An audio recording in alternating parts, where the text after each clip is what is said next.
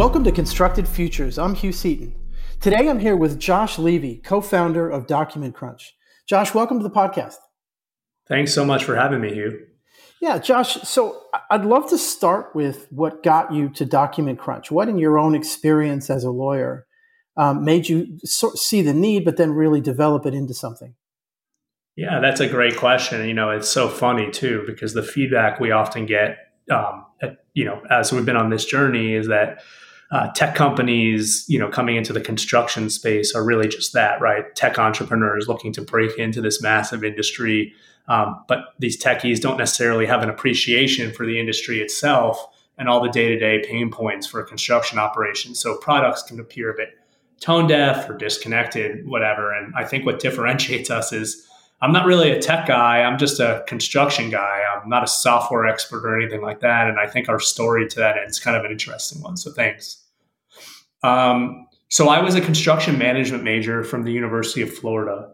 And I realized that I loved the industry, but I just didn't want to be a project manager after doing a bunch of big internships. So I went to law school and decided that was going to be how I tried to enter the construction industry. And my first job was actually clerking for arguably the best construction law firm that there is. And I was in Miami, Florida, my hometown. And I was clerking for a young partner at the time, my first summer, named Adam Handfinger. Aside from having one of the more unique last names ever, Adam is actually an important name to remember because he happens to be the other co-founder of Document Crunch. So Adam taught me much of what I knew about construction law, and I not only clerked for him, I ended up working for his law firm, and he's not such a young partner anymore. He's the managing partner of that Miami office now. And about 6 years ago, I left private practice to go in-house with a top E&R contractor. They're in the top 50. And I was really excited about this transition. And in that role, I ended up ascending to lead the legal department of their regional business unit in the Southeast, about $1 billion a year business unit. And in that role, I got very overwhelmed by various kind of pain points that I was having as being the head lawyer. So, kind of the areas that I would think about would be all the contracts that I had to review to help submit bid qualifications for our industry. Then I would pick up the same contract upon award, and I would then go and have to review it and negotiate it. And then finally, I'd pick up that contract a third time, and a fourth time, and a fifth time, because inevitably after I negotiated the contract, usually with a high-level executive of my company, some project manager would be in my office 6, 7, 8 months later saying, "Hey, Josh, something happened on site. What does our contract say?" And I felt like Siri for contracts. I was looking at the same issues, at 3 different phases for this construction company. And it was the very same issues that I'd learned about way back when I was clerking. So same issues in every contract, same issues that every contractor, cares about. And you're seeing those contracts first as a clerk from one direction, and then from the kind of the client side from another, or from multiple directions? Yeah, from multiple directions. And really just because of the firm I was working for, it was such a preeminent firm representing contractors. I mean, I'd worked for so many of the top E&R contractors and understood what their preferences and pain points were. And they're by and large similar across the board. Yeah, they're all covering a lot of the same activity, right? In the same legal environment. So it would make sense that things would come up more or less the same unless there's some strategic reason a company does things a different way, right? That's right. The same business terms and the same legal terms are by and large an issue across really every construction contract when you're talking about especially commercial construction. What's an example of some things that people would recognize that come up over and over again? Waivers of consequential damages, right? So tell me what that means. Tell me what waiver of consequential damage means for the techies in the room. Yeah. So, the best example is if I'm building you a hotel and I install your windows defectively, the direct damage would be the cost to, reinstall the window and maybe, remediate some of the carpet that may be damaged if I installed the window inappropriately and rain got in the hotel. The consequential damage, and what contractors by and large don't want to be exposed to, but which is allowed if you don't contract out of it, would be the hotel had to shut that room down and lost $10,000 in room revenue. Wow. So that's almost like tort reform, right? Like there's no end I don't want to confuse things by throwing that word in there, but there's potentially no cap, right? Because it could be whatever they say it is. Exactly right. So generally speaking, general contractors in the US don't want to expose themselves to that category of damages, which is the unique business damages of an owner. Those are considered consequential damages. And so what you're seeing over and over again is how that waiver gets put together and how you make it palatable to the owner kind of thing? Yeah, exactly. So just, getting the right term to protect the contractor that's otherwise considered market, et cetera. I'll use a business term so I don't bore everybody with legalese only, but the concept of like contingency and what permitted uses of contingency would be, kind of another important, heavily negotiated contractual issue, right? The rights for relief if there's a delay, right? Do you get just time relief? Do you get paid your extended general conditions if you have a delay? So these are these are core contract type of issues that every contractor, I can't say everyone, but by and large, our industry all uniformly recognizes as very important in their contracts. And the behind the scenes of this is that the risks of being a day late on a big hotel are enormous. And same is true for a company that's using, an office for its people, is that each day or month or whatever, they reasonably are going to lose a fair amount of money. So the kind of sums under, that you're thinking about can be a lot. That's exactly right. And again, like the redundancy of those issues on every single project across every single company, is kind of one dot I started connecting. Right. So what that leads you to? Yeah. So, similar to that. So I became very overwhelmed. And what I did was I hired Adam, my old boss and mentor and whatever you want to call him, who I'd stayed very close with. I hired him and his team to start supporting me, especially with bid qualifications. And I am a millennial, and I left private practice in part because I did not love the billable hour. And I started challenging Adam and his team to provide to me kind of lump sum or fixed pricing on those exercises. And as probably anyone listening here knows, lawyers tend to like to bill by the hour. So Adam started getting very concerned about becoming more efficient and giving me that price certainty. And I became very concerned with how was I just going to manage all of these different touch points working in a big construction organization and reviewing contracts and advising operations every single day. So go ahead, Hugh. Yeah, it's okay. So what I was going to say is what you're talking about is what we are seeing across different companies for sure, but construction specifically is people are starting to identify the things they do over and over again and say, how can we automate some of this or make it at least more efficient? So you started to say that, right? Is how can we either at least make this such a tight process it may as well be automated? That's exactly right. And at that time, I was being very self-centered. And I say that because so Adam and I started reading about how artificial intelligence was being used in other industries and other use cases to speed up document review. And so we just set out as two consumers, me and my role as in-house lawyer, him and his role as needing to manage millennial clients like me with fixed pricing. We just set out to go find an AI tool to help make us more efficient in our own jobs, to your point. And what we quickly realized a couple of years ago when we set out was, there was nothing for the construction industry, which blew our mind because we just talked a little bit about this, but the construction industry does have, while they're redundant across every project, the construction industry has very unique legal and business type issues that come up in companies. So it blew our mind that this massive industry didn't have anything. And also there was just nothing that was very bespoke and that kind of answered the second question that I get asked. So the first question is, what am I looking for in a contract? Okay, so find the issue. The second question is, well, why do I care? There was no tool out there that really helped, contextualize why the issues that it was spotting was important. So we were floored for our own uses that didn't exist. But what really drove us to found Document Crunch was when I sat back and said, putting Josh's little self-centered problem aside, our industry actually has a massive dilemma when it comes to managing contracts and other document risks. And the industry recognizes that those risks are very real and can torpedo a company. Guys like me have had jobs my whole career, but the industry is addressing these big risks in one of two ways currently before we founded Document Crunch, both of which were totally inefficient as far as I'm concerned. The first way that companies address this, I'll call them the over investors. Those were companies like the company that I was working for. They're usually large companies and they spend a ton of money throwing overhead functions like lawyers, risk managers, et cetera, at helping manage risks in these documents. The superficial reason for why that's not efficient is because that's overhead, which grows as the business grows. And, we're not exactly working in an industry where profits are going up. So adding more overhead is generally not an accepted way to, help solve that issue, right?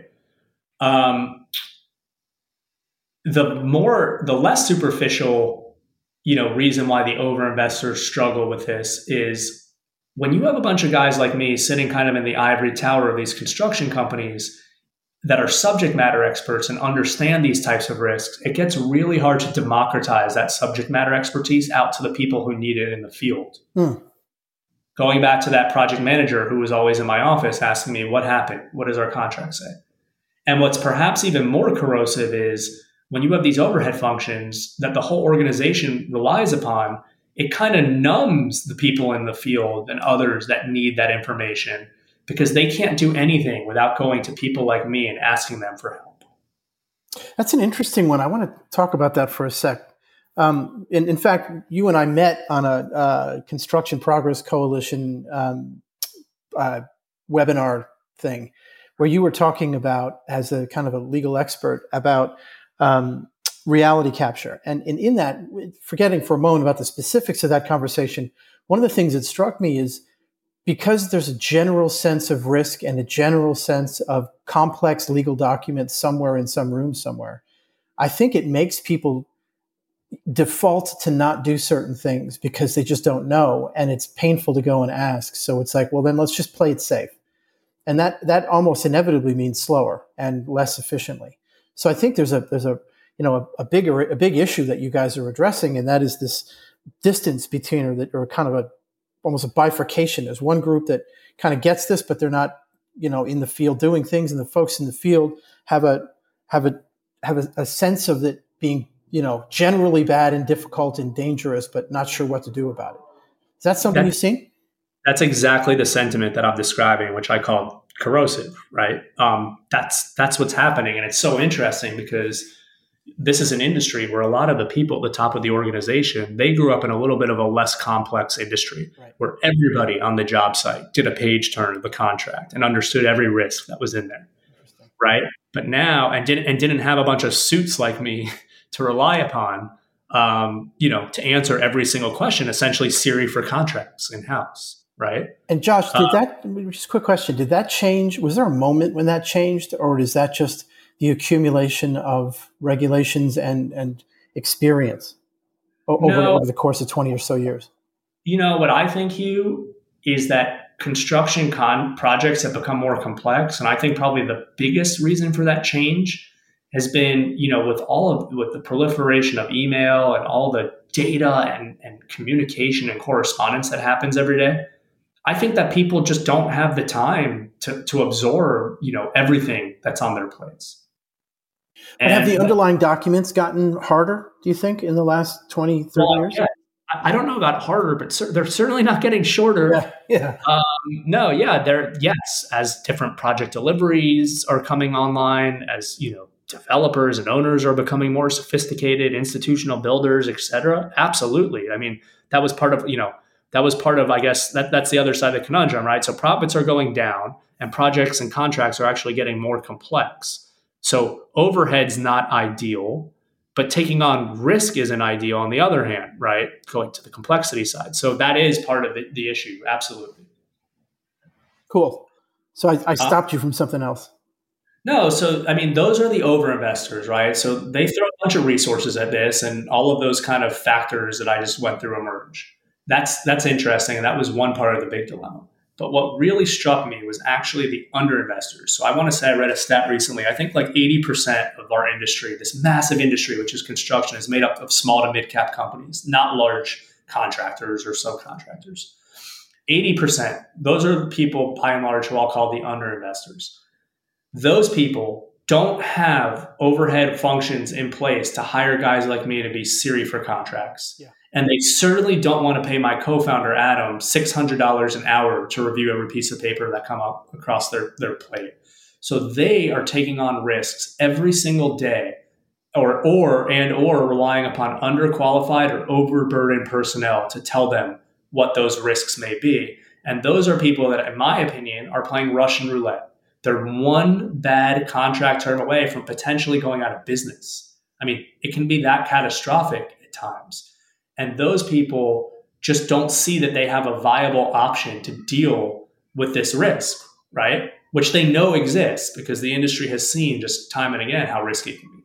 So you've got these over investors and you've got these under investors. And I don't think either of them are the appropriate way to deal with this big dilemma. But again, you've got diminishing profits. So adding overhead is a problem. And you've got more complex projects. So you can't ignore the risks. So in response to that, that's why we founded Document Crunch. It wasn't really just about my problem, which we certainly solved by founding Document Crunch, but it was really the bigger dilemma that we were trying to solve for. So at Bottom, we've created AI software, which use natural language processing. And we've really helped, now anybody in the industry can upload a document, and in a matter of moments, we'll tell that end user, what the issues that they should know about are in that agreement or that insurance policy or in those plans and specs, whatever. And B, the second question that I talked about that I get asked all the time is why that issue is important.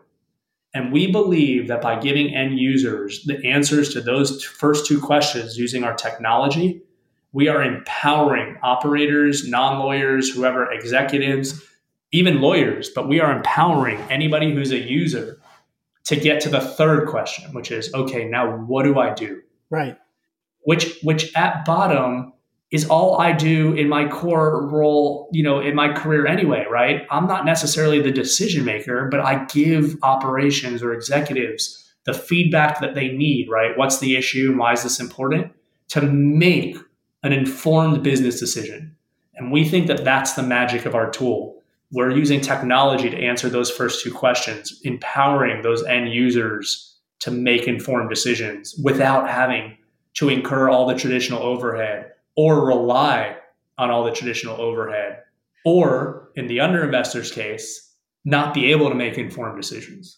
So you guys are like translator from contract ease into kind of regular management speak, and not even management speak, just sort of human speak. Is that, it sounds like you're, as I say, translating these clauses and these pieces of a contract into just straight language that people can really, really manage and do something with. Well, yes. That's the second step. But I think the first step is we're finding the issues, right? We're notifying them of what they should be looking for. And then we're telling them why what we found could be considered important to them. And that's not to say that we're going to replace their lawyers or their decision makers. We're not telling them whether the provision is good or bad, they should sign it or not. We're just saying you should know that this is in your contract, and you should know that generally speaking, this is why that's an important issue to you. That makes sense. So do you think that you get to a place where within a given contract, there's, some percentage of it, some high percentage of it, you're reviewing with them, and then there's some where that may be very specific or might be, that's what they're still going to want to have a lawyer that they're talking to for things that you just can't build a tool for, because the world is full of, it's the software story, right? There's always edge cases, stuff you can't include in any given product. Absolutely. And, we consider that when creating this. I'm not one to say whether I do not believe that this is a replacement for lawyers or, again, decision makers. And I do encourage that everyone still read the document. But something very magical happens when you deconstruct it. Totally.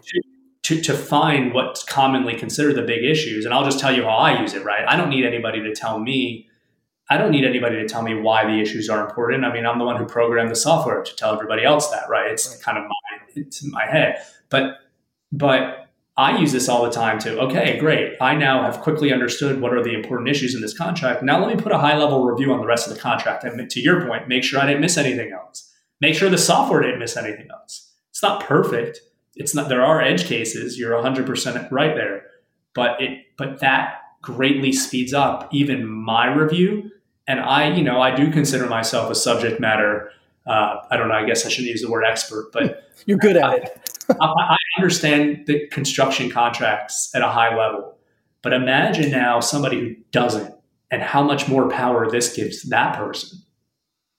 It reminds me a little bit of things like taxes, things that feel like they're hard until you get into them.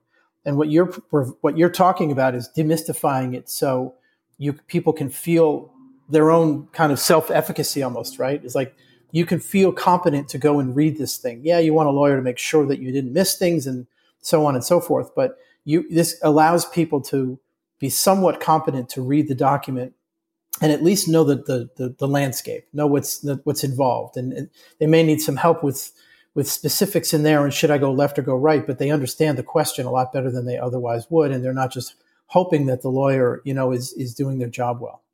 You just nailed it. And that was what was eating me up in my role when I was in-house at this large contractor.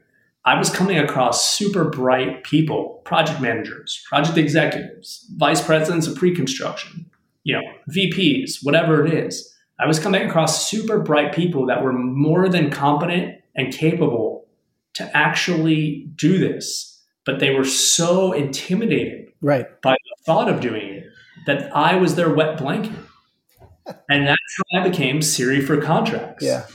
And it was driving me nuts that I would be continuing to do what I was perceiving at that point to be kind of lower level work of just regurgitating information to somebody who was otherwise capable of doing it. They just needed that confidence. It's funny. The reason I'm resonating with this, or this message is resonating with me so much, is I literally wrote a book that is some of the same idea. And that is for someone who's spent 20 or 30 years in the field, they're not spending their time thinking about what an API is or how software works. So they're not necessarily going to ask, how does this work or how should I think about it? As opposed to someone who's younger where maybe that's the case. But nevertheless, they bring so much knowledge of construction and of processes and of how things really work. But if there is a barrier of self, I keep using the word self-efficacy, but the sense that I'm competent to make this decision, if there's a barrier of that sense of competence, it's an artificial one. And it's one that's relatively easily overcome. And again, I wrote a book for that purpose. And it's not the same as what you're doing in the specifics, but generally it really does. It is one of the things we're trying to do for the industry, right? Is empower people who are making a shift from one one mode of operation to another one. And in your case, you're trying to empower folks in the field to come closer to what the terms of the job they're working on is, so they can feel more confident and potentially move more quickly and more confidently, especially when issues arise. But even when that's not the case, they know the rules that they're playing within much more comfortably. You're right. This is a story of empowerment. And I can tell you what you just talked about, that confidence. I always say, what is a construction company's best day in the courtroom? Do you know? No, what is it? It's when the project manager wins the discussion in the project trailer because they're confident and they're competent and they understand and they can leverage successful outcomes based on that preparation and confidence. That's the best day in the courtroom. And empowering people and freeing them up to be able to come to those, to own and be accountable for the contract is in my opinion the secret sauce that we're striving toward.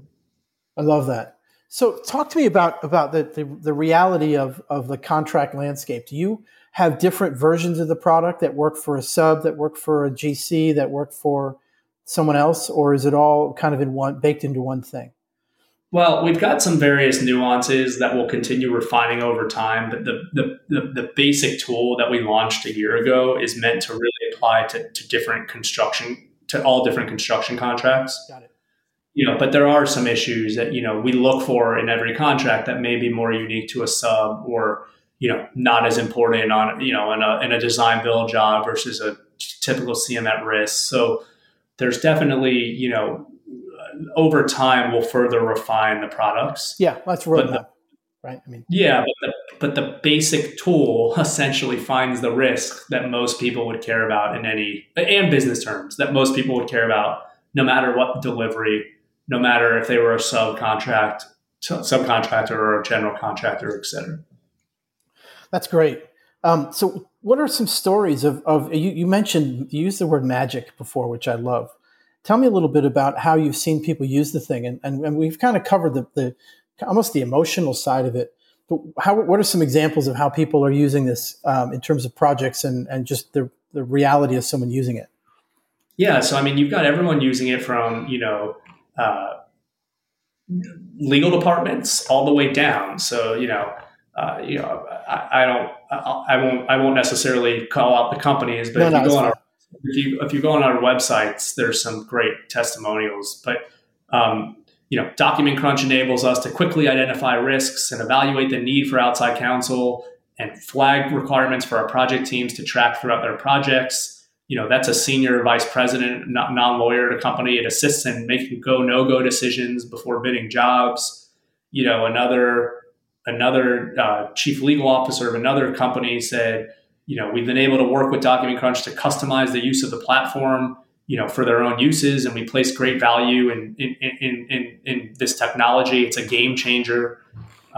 You've got a contract admin at a small roofing company in Florida say, and I'm just looking on our website here, say, this is the first, contracts are super intimidating. This is the tool that I use before I even open a contract now. So there's just all different use cases depending on persona. So it's a tool that's high powered enough that real lawyers use it. And that's kind of how you started the story. But in practice, legal teams are using it, but it's useful enough that somebody who's running a team can use it. So it's intuitive enough that you don't need to be a lawyer to use it, but it's got enough juice that lawyers use it. That's cool. So this is what I say, Hugh, to that. Yeah. I mean, and yes, to answer your question, yes, plenty of legal departments at top E&R contractors are using us. And frankly, because of who we are and how we started, that's, who our earliest adopters were. And those folks are giving us great feedback. And I analogize it to, it's like giving those folks a calculator to do their work. Yeah, I love that. But I will tell you, the less sophisticated the end user, going back to the over-investor and under-investor, and this has to do with personas as well. Yeah. For the people that are not those lawyers that are getting a calculator, this is like giving a flashlight to people living in a cave with some users. And so the value proposition goes up the less sophisticated the end user. Yeah, I did an analysis for the first Construction Technology Quarterly about, just from BLS data, about size of companies in the industry. And it's some crazy number like 90, I forgot what, I don't have it in front of me, but something approaching 90 or over 90% are below 50 people. So it's absolutely loaded with people that don't have the ability to, have overhead or have a lawyer on every job. So this is pretty awesome stuff. So talk to me about where you see this going in the future, including how you think it might change people's behavior on the job or in the industry. Yeah. So, I mean, I think that, there's a little bit of a cultural shift that's taking place, and I think this is a part of that. But, our goal is to hopefully be a life saver for most of the industry, like you were just describing, those small mid-cap companies. Our goal is also to continue to partner with the really big users and continue automating their processes and making them more efficient at their jobs. My hope is that over time, this will allow our industry to really level up in terms of their approach to risk management and contracts and other project document reviews. And I think that, kind of the next evolution of this over time will be, as we gain more and more traction in the marketplace, is all the big data insights that we can gain. Whether you're an insurance company who wants to benchmark how contract terms may tie to risk, or, we've got a new integration that we're launching with Consensus Docs, the contract template provider. I know that they're very interested in looking at tools like this to help understand what's truly market, right? How are contracts being negotiated? What terms should change based on the actual market realities? So there's just all kinds of big data uses that I see this helping solve in our industry as well, which will ultimately help, save the company money, time, et cetera. Well, I just two things I'd say. One is if it feels like your ability to demystify and empower people to read a document means that a new document type will find readier acceptance. So which makes the entire ecosystem potentially more flexible as new project types come about and as new terms are relevant based on different things going on in the market, which I think is super exciting. That's why when you said consensus docs, I was like, well, I could see how they would find that from a number of levels. You guys have an amazing on your website. There's a video that I just would I would encourage people to go check out. So specifically, there's one that says like what we do, and the other one is how we do it, which I thought was pretty smart. How do people find you, and how do they learn more, other than obviously the videos I just mentioned? But where do they go to find this? Yeah, I mean, we're pretty active on social media, so you can definitely find us on LinkedIn and Twitter and Facebook and all that. I mean, our website's www.documentcrunch.com. And, please reach out to me. I'm happy to talk to anybody. I mean, it's interesting. I don't know that this fits in the mold of the traditional software companies, but we were founded by two lawyers whose whole business, career, life, lifespan has been being excellent service providers. So, one of the just core attributes of who we are and what we're doing is we want to be highly responsive and transparent and communicative and just really help solve our users' problems. So I think that's also been a differentiator. So I'll encourage anyone to reach out to me directly, and you'll get a response. We're that's a big deal for us. So we're here to help. We're here to solve the problems. Yeah. Well, fantastic. Hey, Josh, thanks for being on the podcast. I've really enjoyed this. I really appreciate you having me on, Hugh. This is a really neat podcast you do. Thanks, Josh.